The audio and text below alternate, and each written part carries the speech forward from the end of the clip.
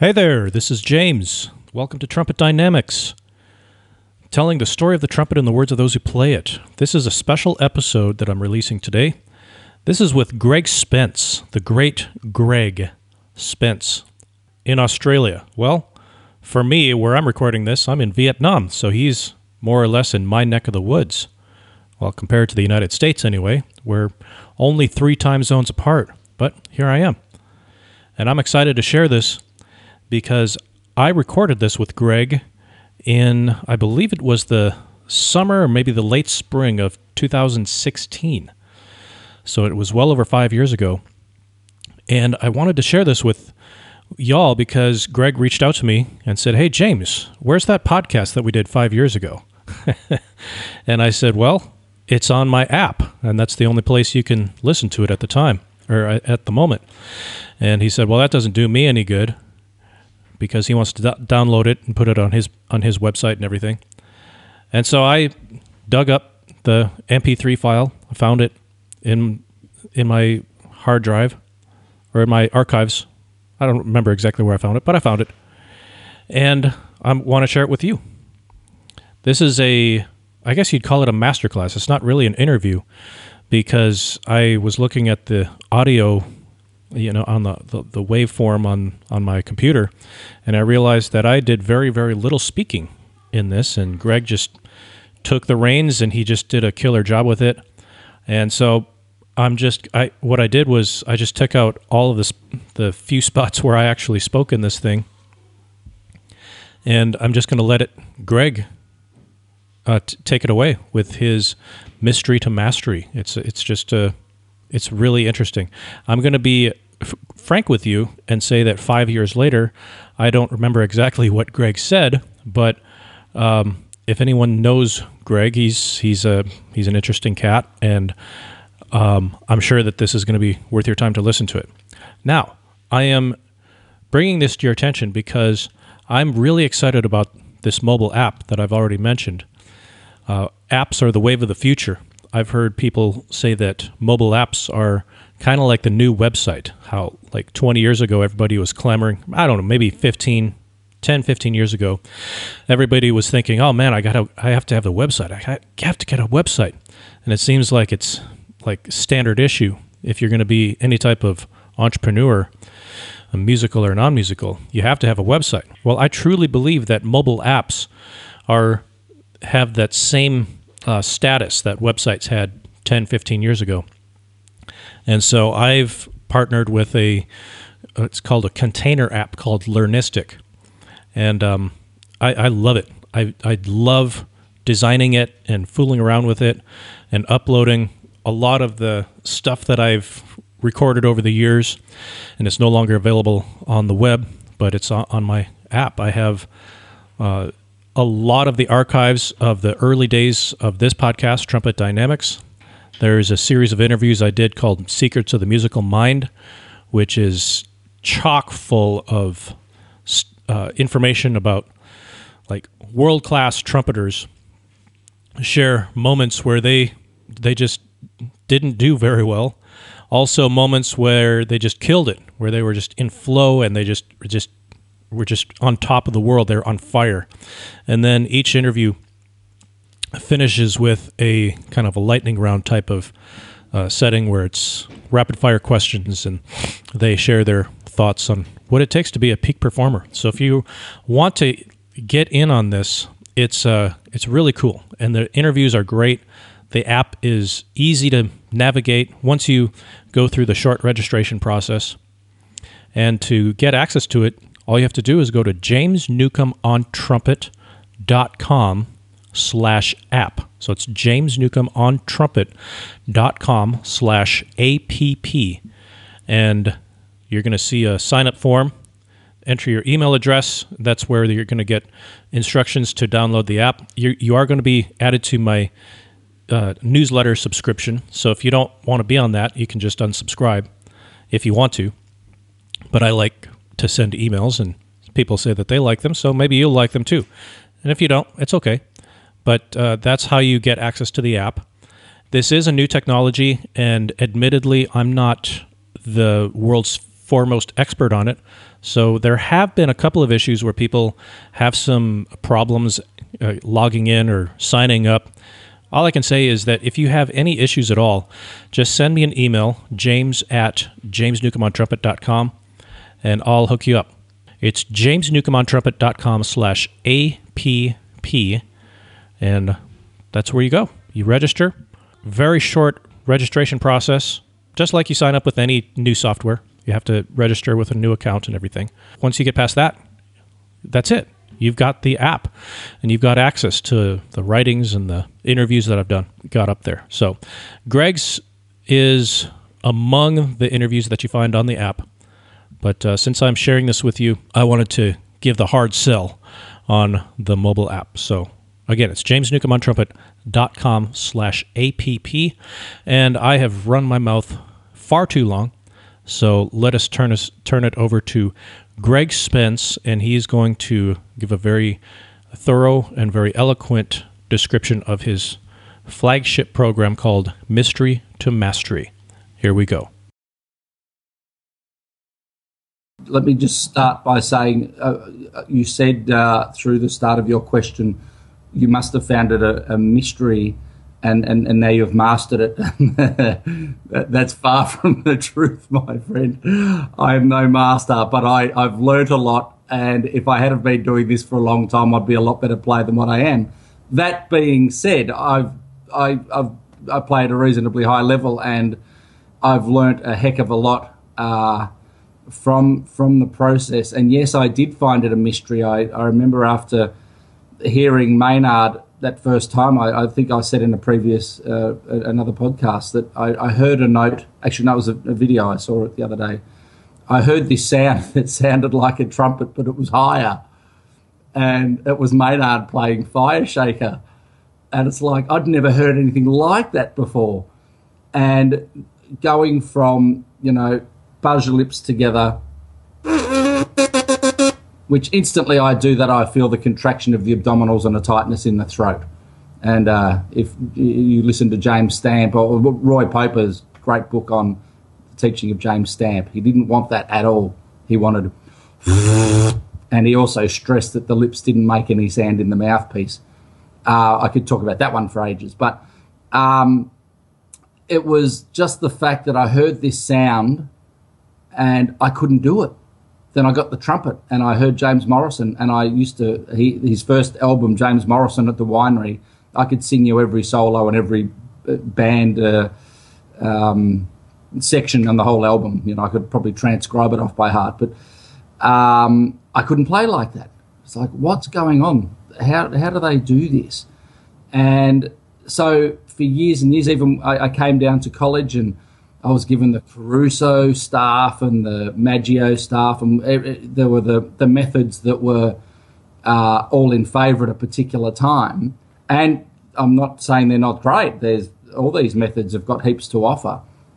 But I was not getting the results that I wanted. And I'm reading books that are saying his position of the tongue, and Schlossberg going, and I just don't get it. I don't get it. It's not working for me. And here I am slamming the horn onto my face and being told that you've got to get stronger and stronger. And I'm almost killing myself playing and getting migraines. And, there's one guy I had a lesson off, and he used to practice at the end of the bed until he fell over. He'd pass out. And lo and behold, we do a gig together, and he passed out after playing a double high B at the end of Brazil. And he announced it to the audience before he fell over on top of the trombone section and sent slides and music stands flying onto the dance floor. So that was enough for me to realise that wasn't the avenue that I wanted to go down with my development, because I'd also been watching Alan Vizzuti, and here's talk about efficiency. And he was the complete opposite spectrum to the fall over and pass out at the end of the bed kind of thing. So I was just really massively confused.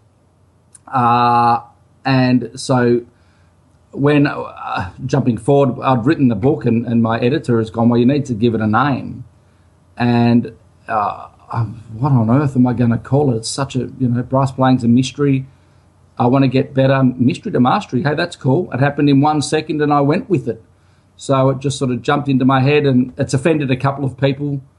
A high-profile teacher, an amazing trumpet player, sent me an email going, "Greg, you've got to be careful not to expect mastery from your students." So it's there's no other there's no intention behind my name other than giving it a name for the sake of having a name, but it's got a certain ring to it. And I don't expect mastery. I offer the opportunity for people to expand their playing by understanding a few simple principles. Anyway, so the mystery was definitely there. I remember the day back in the brass band where I walked into the hall and said, after today, I am going to be able to play a high F whenever I liked. For the rest of my life, I will be able to play a high F after today. And the doors were open. It was the middle of summer. It was really hot. And I proceeded to do basically the opposite of everything that I teach to try and play these notes. And I did it for hours and put the cornet down. This was on the cornet, mind you. And, of course, that did more damage than good. And so I had to go down this path of learning what it's all about. I was intrigued by the craft of brass playing and why some people can play the way that they do and others, no matter how much love and effort they put into it, they can't get there. Why is that? We've all got air, we've all got lips with muscles and whatever. It's a pretty simple system. Why do we struggle?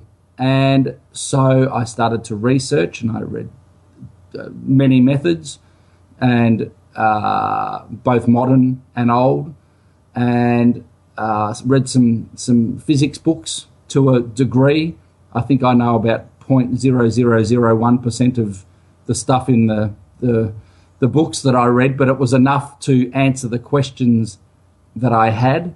I asked Bobby Shue and a few other high-profile people about some of the physics things, and people are really cool if they can see that you're genuinely interested in this stuff. And a guy named Chuck Howard sent me an email. He's a friend of Bobby's who's he's done physics and he's a trumpet player. And I got onto the University of New South Wales acoustics department. I learned a lot out of them. And by changing my understanding of the system allowed me to let go of preconceived ideas and approach playing in a different way. Now, does that work straight away? Of course not. But it opened the door. And I was told another thing that I do naturally, which before internet and access to such amount of all the information that's around, I used to tongue with the tip of my tongue behind my lower teeth. So the middle part, which I call the forward arch of the tongue, would touch the roof of the mouth and release the air. And the tip of the tongue would stay behind the low teeth. It's now called K-modified tonguing, because if you say K, koala, kangaroo, the tip of the tongue is behind the lower teeth. So all of my teachers down in Melbourne were saying, you've got a tongue behind your top teeth. And I couldn't do it. And that got me to a point where I remember in second year university, I sat down in my studio and went, Greg, just come to terms with the fact that you are not going to make it as a player. You are anatomically not able to play. It's not your fault. You're into it, but you're very limited by what you're going to be able to do because you can't articulate correctly. So lo and behold, one of the books that I read was Brass Playing's No Harder Than Deep Breathing by Claude Gordon. And what happens in there, Arbin, Herbert L. Clark, all these amazing players and teachers, all tongued with the tip of their tongue behind the bottom teeth, and they use the middle part of their tongue to articulate. And I remember getting goosebumps when I read that. It was like, oh my God, that is outrageous. That is the opposite of everything I ever thought. And all of a sudden, my whole outlook on playing changed. And I have got the tools. I just didn't realize that I had the tools. And so I started to learn about that. And so the arched tongue there for a while was something that I spent a lot of time focusing on blindly, just looking around trying to find any information on it.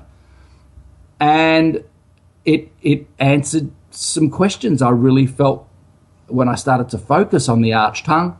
Oh yeah, that's working. But then there's more to it, because as you know, and people that are sitting at home listening to this going, Greg, that doesn't work. I've tried it for years. It's part of the equation. It's not the whole equation. And so then I started, this is when the physics books came along, and learning the role of the aperture and how the lips form the aperture and what's actually going on there, to a basic degree. Nothing too complex. It's a really complex system if you get deep enough. There are millions of processes going on. However, we can hone in on a couple of them that we can feel and then we can recognize. And I go, well, the air must come out. The lips must oscillate sympathetically on an air stream. Quote, Arnold Jacobs, Song and Wind. And all these different methods go, lead with the air, the lips respond to the air, the lips are the vocal cords of the instrument. It's like, what's going on here? Because I was totally a driven player until in first year university I got lucky enough to meet Bobby Shue up in Queensland.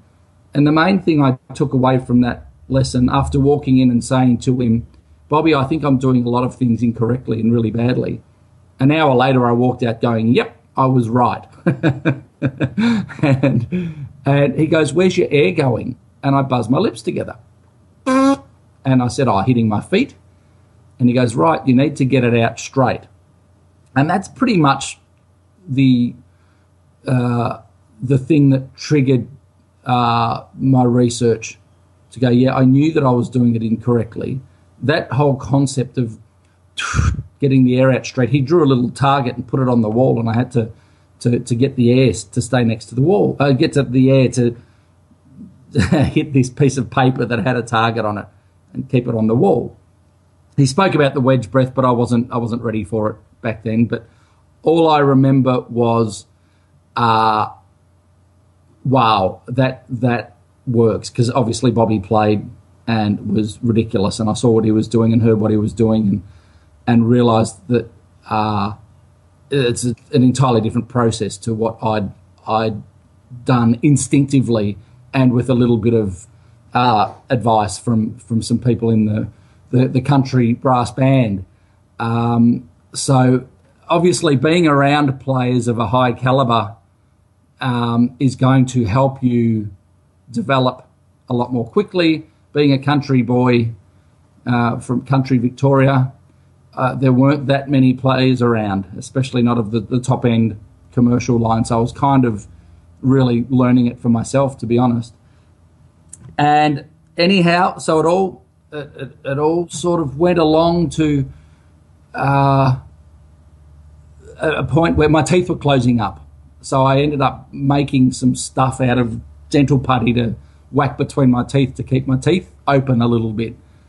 And I couldn't play like it. It felt ridiculous. My jaw was too low. But after a couple of years of experimenting, I came to the conclusion, because a change had to be made. And I'm playing lead trumpet in the big band and pushing it onto my face and not knowing whether a high C would come out on any given day. And I sat down going, I know I'm working too hard. I get that I'm a real lips energy inefficient player. And when you see a video, like even since YouTube was developed, you see an interview of Rafael Mendes going, never push the air harder than in general conversation. And then you go, okay, well, we don't really push the air in general conversation at all. We take a breath and it comes out naturally. And then you put that together with the lips are the vocal cords of the instrument. Okay, well, let's consider that for a while. And so I've got all these, over the years, all these different thoughts. But even going back when I was making this transition, which was in 2004, I put the book out. So I started making the change about 2001, 2002, whilst I was playing a television show and doing professional theatre. So I'm sitting there, stuff between my teeth to keep my teeth open, air direction, straight out. Now, if people have seen the website, they'll see the tissue and the visualizer and the mouthpiece and lead pipe, all that sort of stuff. It's all developed from sitting there going, air has to come out, I don't want my teeth to close, and even putting something small between my teeth, it felt like my jaw was a foot wide, you know, and there was no way that I could play. But I knew in theory that it would have to work. The physics of it was sound, but the feeling of it was insane. But eventually you have to give up on your preconceived ideas and go, okay, how do I do this? How do I learn? The only way to do it is to let go, completely let go, and basically not throw away, put aside your instincts or your preconceived ideas and internalize what's going on. Lots of eyes closed. Internalize where the triggers of inefficiency are, and quite often the triggers of inefficiency are looking at your trumpet case before you get it out. There's like there's a great book. Oh, hang on a minute. You still there? Oh, good. I just got an antivirus message. Sorry about that. I'm reading. I've read about 30 times now in the last 6 months, and I've got just about every one of my favourite lines from the book, both on my iPad and all over the place. Zen in the Art of Archery, fascinating book if anyone wants to figure out how the brain works and how our emotions work. It's a fairly powerful book. And there's one line in there along the lines of overcome by a premonition of failure. And there can be anxiety built up just walking towards the trumpet case, let alone getting the horn out and putting the mouthpiece in and trying to play. So trying to figure out where the triggers are for inefficiencies, because I wanted to let everything go. I was just so tired of beating my head against a brick wall and getting nowhere. And man, I practiced. Anyone that was at college when I was there knew that I was really passionate about practicing and improving my craft as a brass player, because they couldn't not hear me, because it'd be pretty loud, some of the things that I was doing. And again, what I teach now is basically the opposite of everything that I was doing at university to try and develop the skills. So I was sitting there one day after reading the Brass Playing's No Harder Than Deep Breathing, putting it all together in my head with all these different, how the chops don't have to touch, they sympathetically oscillate on the airstream, blah, blah, blah, blah. And I've gone, right, I'm prepared to sit here for the next 6 months. I'm not leaving this room until I can let go and play a note with this thing between my teeth and without pinching the middle of my lips together. So that's where I've developed the kind of the ah, ooh, and wah, wah, wah, wah, wah, wah, wah, things like that to draw attention to what I call the aperture corners, where the air stops coming out, basically. So working on that without going into that pinch of the top and bottom lip together. And so I sat there, tissue in hand, moving air straight at it. And then I always sort of had a little secret desire to play trombone. Don't tell anyone. So I sat there, and lo and behold, it works on the trombone. Like if I grab my mouthpiece now, of course, because of the size of the lips and the size of the mouthpiece, if I just, do the ah, ooh, and move some air, the lip will go into a degree of oscillation without any pinch in the middle. But that doesn't happen because of the narrow width of the trumpet mouthpiece. That doesn't happen as naturally, and we tend to want to just grip the middle of the lips and pinch it to play it.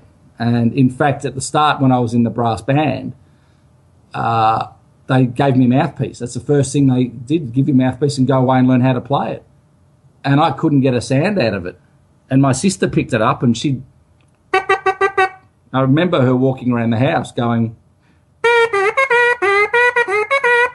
and I'm sitting there going, isn't the irony thick? She's now a physical trainer, but she's a trained biochemist. And she's owned a bottle shop and she does HR. She does everything. She just picks up stuff and does it like she did the mouthpiece. She's one of these clever people. She got the brains, I got the looks. Oh, hang on. Maybe that's not true either. Anyway, so I sat there this particular day and trombone, closed my eyes, good breath. Going through this transition, I was really into the Arnold Jacob stuff, working on the Voldine and all these spirometers and everything to go, if I'm going to make a realignment of my chops, I want to make sure that I've ticked all the breathing boxes and, work on a bit of posture and stuff like that. So I was doing quite a lot of reprogramming. So at the time, the whole term neuroplasticity, I don't think was around. And if it was, I didn't know about it, but just the retraining, the reprogramming that I was going through was very, very deep, and I didn't realise it. But I'd got to a stage where I needed it. And that's the interesting part. We're trying to teach people the efficiency approaches and letting go and going through these concepts can be challenging because they haven't got to the point that I got to. But I can recognise in them exactly what I was doing and what they need to do. So some people often think I'm a little mad when I get them to hum and sing and do all these ahs and stuff, but I don't mind. I know that it works. So anyway, I sat there, played the trombone. What does it feel like? What am I doing? And pick up the trumpet and refuse to grip. Refuse to grip. It was all about the process. I'm not going to grip in the middle of the lips because the more you pinch the lips together, the more pressure you've got to put them under from the abdominal muscles to push the air to get the note to speak. And that instantly is a degree of, it's the same as talking to you like this. We're strangling ourselves. And I did it for years and years and years. In fact, I played the whole time I was in the brass band with a condition called the Valsalva maneuver, which is basically engaging your abdominal muscles and closing your throat. Go like that.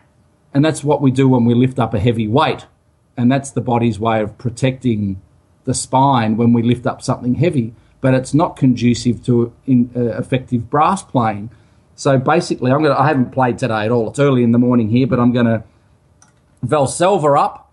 And so basically the whole time I'm doing this, I'm going, and my throat's closed. Now somehow, when I'm tonguing, I'm letting air come out. And believe it or not, I've been getting together with a really top-notch vocal professor here in Melbourne, and we're going to the Monash University Medical Centre, and we're going to put a camera down my nose into my throat while we're playing. So that's going to be really fun. But it'll be interesting to see what's going on, because at the moment I'm gonna play something now, and it's just going to be Valsalva.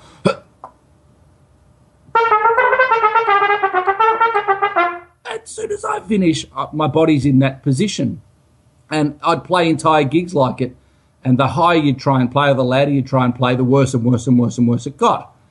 Versus now, after going through the process, getting rid of that and realizing once you don't have the pinch at the middle of the lip, the system can open up.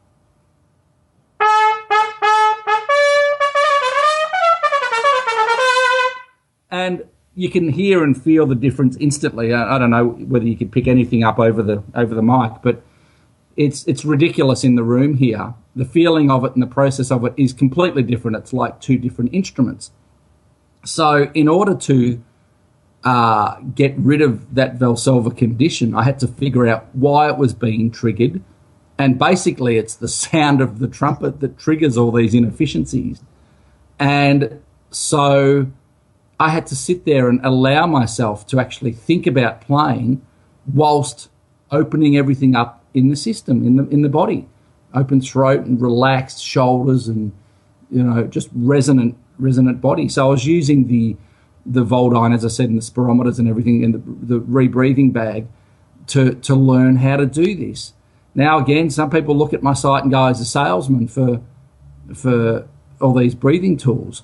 Trust me, if you want to make $1 million, don't try and buy breathing bags and spirometers and sell them to sell them for what you're paying for them to try and make money, because it doesn't work. But my God, as far as retraining the brain and developing new sensations, they're invaluable. I can't do my teaching without these tools. Everyone has to have them, because if you've got inefficiencies in the body, another famous mental blank, Chicago Symphony tuba player, help me out. Thank you. The sun's out. I think it's getting to me today. It's been raining for a week. The sun's come out. My brain's shut down. Jacobs goes that the instrument stimulates old habits. It does. It's the mental version of the premonition of failure as well.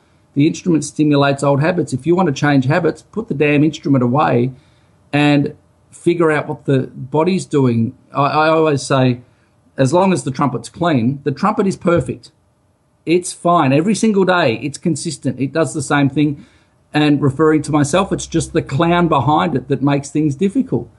And so if this clown learns what it needs to do and can be a degree of consistency as well, with a good understanding of how the system works, then you're going to be a lot more consistent in your approach.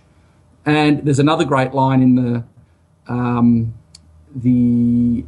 Zen in the Art of Archery book, relying on favourable conditions. That day where your muscles feel good. So I had a good day today, or I had a bad day today. That's ridiculous, but we all live that. You know, we're going on how we feel to get through a gig, and that's not conducive to consistent results. So sitting there, I'm drawing this out a long time, aren't I? Sorry. Sitting there, trombone, trumpet, no note. Trombone, trumpet, no note. Thing between my teeth, moving air, refusing to push, refusing to pinch.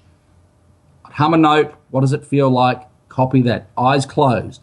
Play trombone, play trumpet. Play trombone, play trumpet. Put it down. I am not going to try and own this result. I refuse. If I wanted to play a note with this thing between my teeth, I could have easily done it. But I knew that it would be a negative process because it's just drawing on the way that I played for the previous 20 years. I had to let go. So I refused to make the change. I wanted to let it happen as the physics book says it should. And so I just sat there and repeated it and repeated it and repeated it. And after about 25, could have been 26 minutes, out of the blue, I've just put the trumpet up, completely let go, let the air come out of the body, breath and release, and some magical kind of thing happened where that right combination of tongue position, aperture corner tension, which I wasn't using those terms back at the time, but the shape of the mouth just went into a position that allowed me to let go of the oscillator, and this massive note just flew out of the horn, and I did nothing. I didn't play it. I'd taken a breath and I'd let go, and this note was the easiest, biggest sound I'd ever made. And if you try and play, I do this often at university masterclasses, I'll play a loud note, and then you watch people trying to play loud notes, and the process is tighten the lips up more and push the air harder to play louder. That's, if you imagine doing that with your voice, if you wanted to sing more loudly. I'm not a singer, mind you, as you'll be able to tell, but I'm and then I want to sing louder, so I'm going to tighten my vocal cords and push the air harder. That's what we do on the trumpet, but that's the opposite of what we should be doing. So the moment that this note spoke, I put the instrument down and left the room.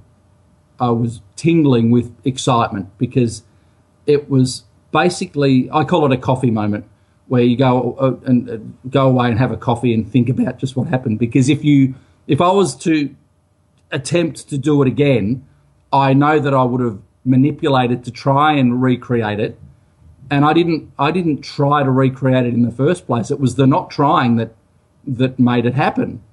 And of course, we want to do it again because the ego all of a sudden goes, I did it, I can do it again, I can do it again. And of course, what do? In trying to do it, we manipulate, and we end up engaging old habits or failing and becoming frustrated, which turns the whole experience into a negative experience, which is silly after discovering something new. So it happened. I got the chills, unbelievable, walked out and said to my partner, I am going to write a book on this because it's got to be around. It's just, I'd never heard of it, and it's insane. So that was again about 2002, and I've ever since then just been trying to refine my ideas and refine my own playing based on this experience. And the coffee moment approach is something that we should all do. Is when you've had a new experience, let the brain and the body absorb it.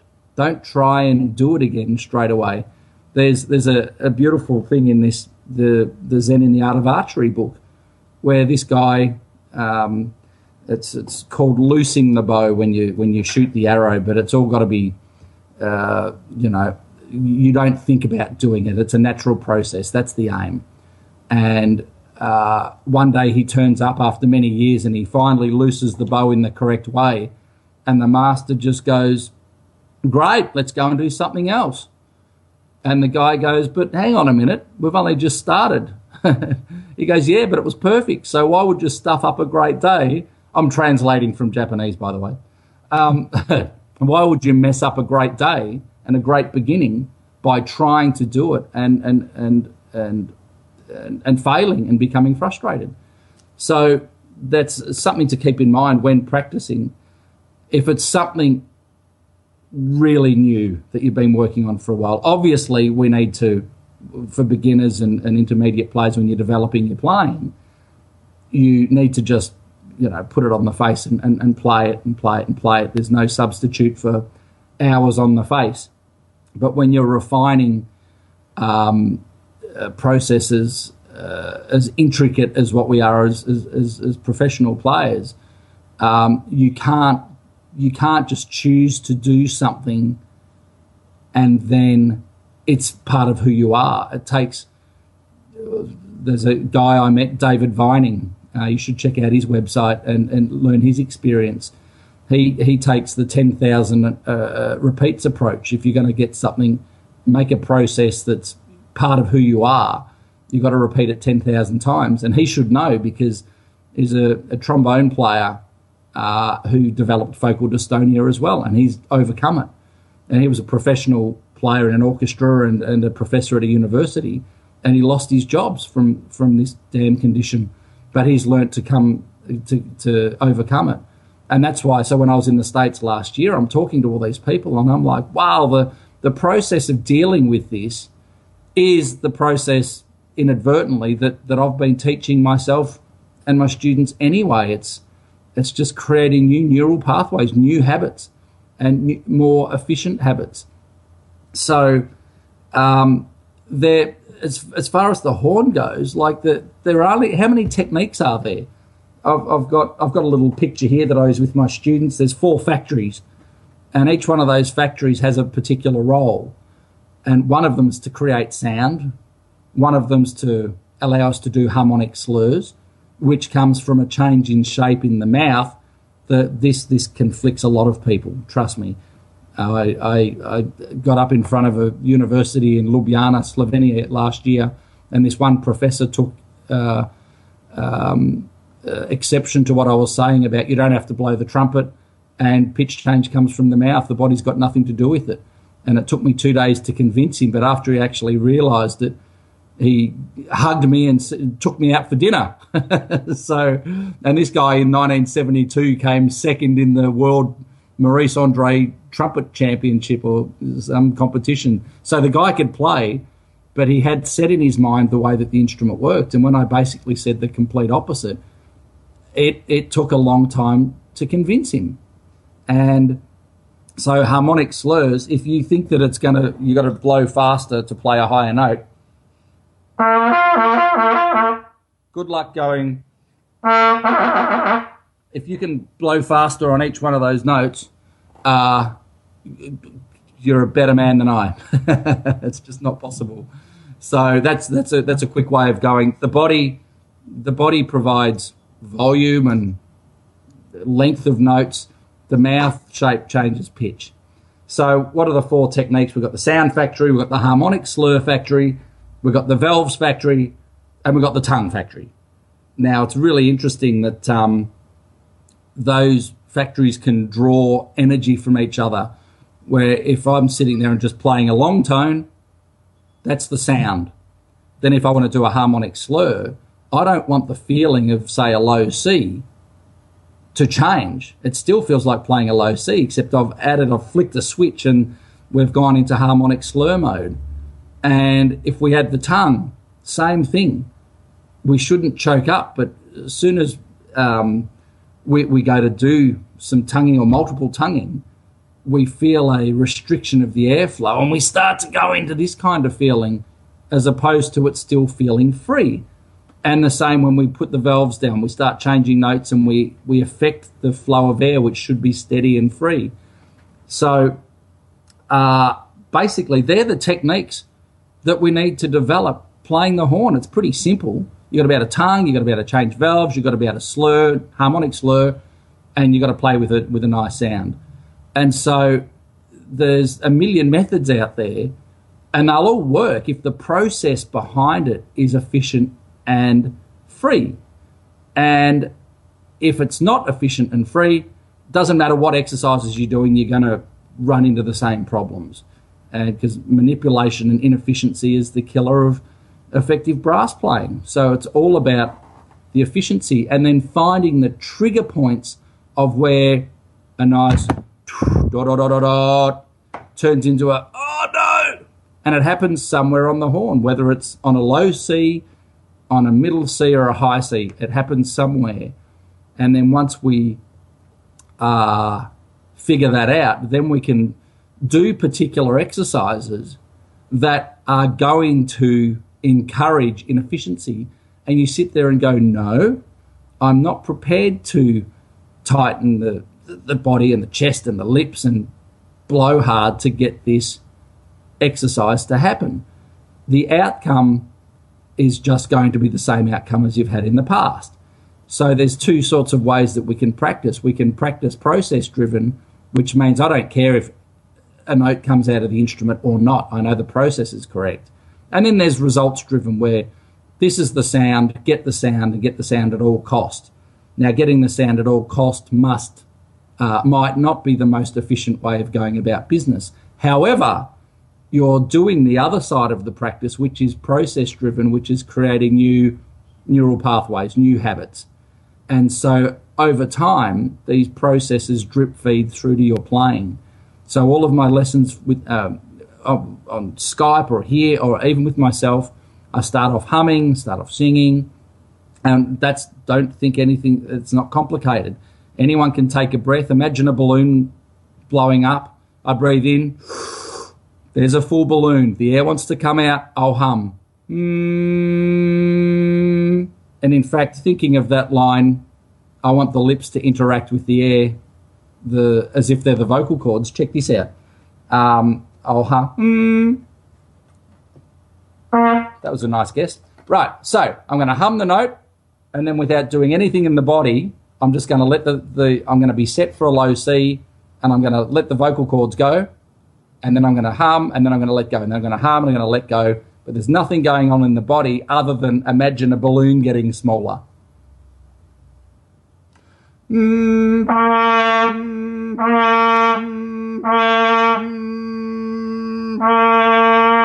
The lips are literally playing the role of the vocal cords. That's a kind of a funky thing to... I don't generally get people to try to do that. It's more of a demonstration because the opportunity exists for a lot of choking and manipulation to go on. But as a demonstration, playing a low C is simply taking a good breath. Brass playing's no harder than deep breathing. What a great name for a book. Love it. So it's just a matter of the whole principle of the mystery to mastery thing is understand the system. I'm trying to set just a simple psychology and understanding of a basic mechanical system. And I use the voice as a way of sort of learning how to let the reptilian part of the brain, the bit that goes, no way, I know how it works and what you're telling me is nonsense. To overcome that, I like to do a hum. So there's a pool of air behind the vocal cords that's elastic. So you breathe in, air wants to come out. Then you've got the oscillation bit, which is the vocal cords. And for simplicity's sake, then you've got the head, which is the resonance bit. So you've got a pool of energy, oscillation, resonance. When we're playing, we've got the body, which is the pool of energy, the lips, which is the oscillation, and the trumpet, which is the resonance. We're merely extending the sound creation bit from the voice to the lips. And I want it to literally feel exactly the same as I demonstrated just then. And then the process of developing this is, where does turn into, oh man. So that's the to mastery bit. I'm not thinking that everyone's going to get to become a master. If you want to, you can. If someone's really into it and they want to go all the way, they can do it. There's no reason why they can't. Listen to lots of music, have the sound in your head.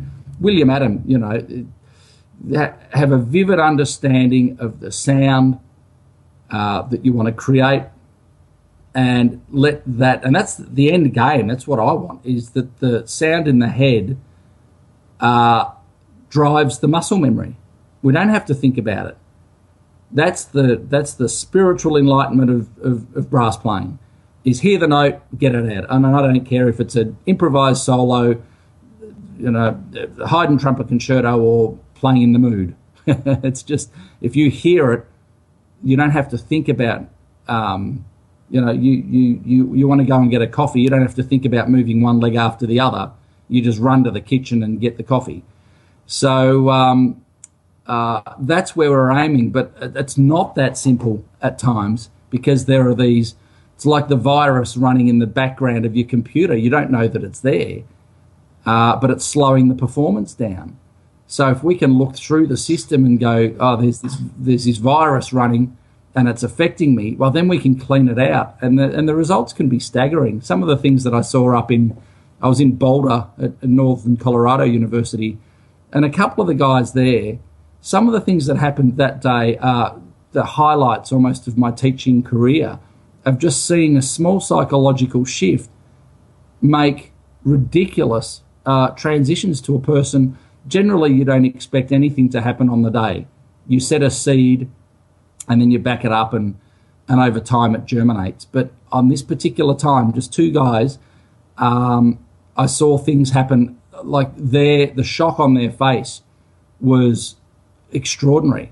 There's one guy's playing high C trumpet excerpts, and we did a couple of things, and he played me this piece, and I said, what's the problem? It sounds great. And he goes, the problem is I've never, ever been able to play that. And that's the power of a change in psychology. But that's not to say that's going to work for everyone in 1 second, but it can happen with rethinking about the way we're going about business. And again, disclaimer, this is all just for people that are having any issues with their playing. If you're just frustrated, or if you've hit a point where I don't understand, why is this not working? My teacher is telling me that I'm not allowed to move anything except just my tongue, and that changes pitch. Well, that's not going to work for you, because it's not. That's like having a car with no wheels on it, but you put your foot on the accelerator and you're going to go. There's other parts to the machine that we need to consider. But it's just a way of weeding out any inefficiencies. And I know my limits. I know where I work too hard, and I'm working on it. And it's retraining after many years, but I can feel the results happen. And when you've done 3 gigs for the day and they're 3 sets, and you get to the end and you can still play another note, that means that the efficiency side of things has really kicked in. I was fascinated in Texas. People were going, Greg, I need to get stronger. I need to get stronger, doing all the marching bands and stuff like that. And I was laughing at these university kids that play 8 hours a day. I said, you're joking. You don't need to get stronger. You're too strong as it is. You just need to be more efficient, because they're playing so inefficiently, trying to play so loud that they run out of gas real quick. But it's like, well, don't spend that much gas. You can get great results by embracing the physics of the thing and understanding how sound's created, not using brute force to try and force the result. So that's a really long-winded way of explaining where I'm coming from and how I go about implementing it, doing the 4 basic concepts of sound, harmonic slurs, valves, tongue, and slowly creeping up. The first book, it goes up by semitones. Anyone out there that's used it, they'll know. It's strategic. It's like I'm going to get the low C to G, and it's got to be free and resonant, and go up semitone by semitone. And that allows you to sit back and go, that's where I'm grabbing right there. Now, book 1 only goes up to a G at the top of the stave, and that can turn people off. But the crazy thing is, if you can do it, I had a guy email me once. He'd watched the videos and was digging the site. Great, can't wait to get your book. And he had it for about a week, and he emailed me going, I guess my expectation was pretty high. I don't know. Look, it's good, but it's, And I said to him, look, if you're not happy, I'll give you money back. That's not a problem. But before I do, can you play the whole book up to speed with a really free, nice sound? That's all. If you can play it back to front, great. And 2 weeks later, he emailed me and said, Greg, can I have a lesson? Because he just realised that, something simple as a harmonic slur, like it's been in the Arbon for 150 years. People don't do them, and then wonder why I've never been able to do harmonic slurs. And then they ask the question, hey, Greg, when you're doing a shake in the... When you're doing a shake, how do you do that? Like, well, it's just a change of notes. It's just a harmonic slur. And I've never been able to do them. And because when they're changing pitch, they're trying to blow harder to change the pitch. They don't understand what's going on. So, of course, we manipulate to get the result. So the process is just one of strategically, what can I do? I almost think of it, I haven't put this on the side or anything, but I say it to students occasionally. It's in my head. Green light, yellow light, red light range. The green light range is what you can do all day long at all volumes, great sound, free. No matter if someone's punched you in the mouth, you can still play the green zone. Yellow zone's the range where you can do it, but you can tell that it's a bit inefficient.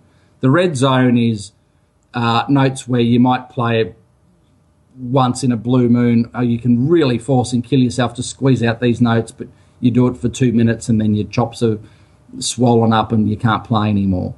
And the whole thing that I'm interested in is based on a good understanding and a good sensation, a good feeling, expanding that green zone, recognising the yellow zone, and experimenting with the red zone, but softly and in a smart way, not a brute force way that I used to, do on a daily basis at college.